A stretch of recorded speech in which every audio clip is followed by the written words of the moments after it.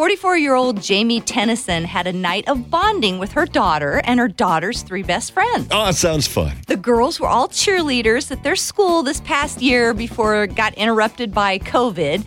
And they had some sort of social, maybe boy problems with some girls on another cheer squad in a neighboring town. So Cool Mom Jamie suggested that she could help them by, quote, chauffeuring them around to these other girls' homes so they could teach them a lesson by egging their houses. The girls thought that was an awesome idea, and after buying, dozens of eggs, Jamie did it.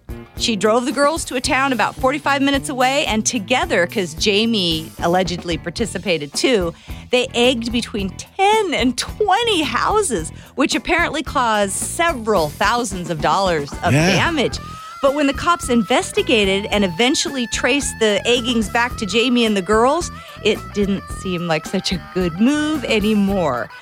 Because she was arrested last Sunday, and she'll be in court this week facing multiple charges of causing a catastrophe. That's what it's called when you egg somebody's house.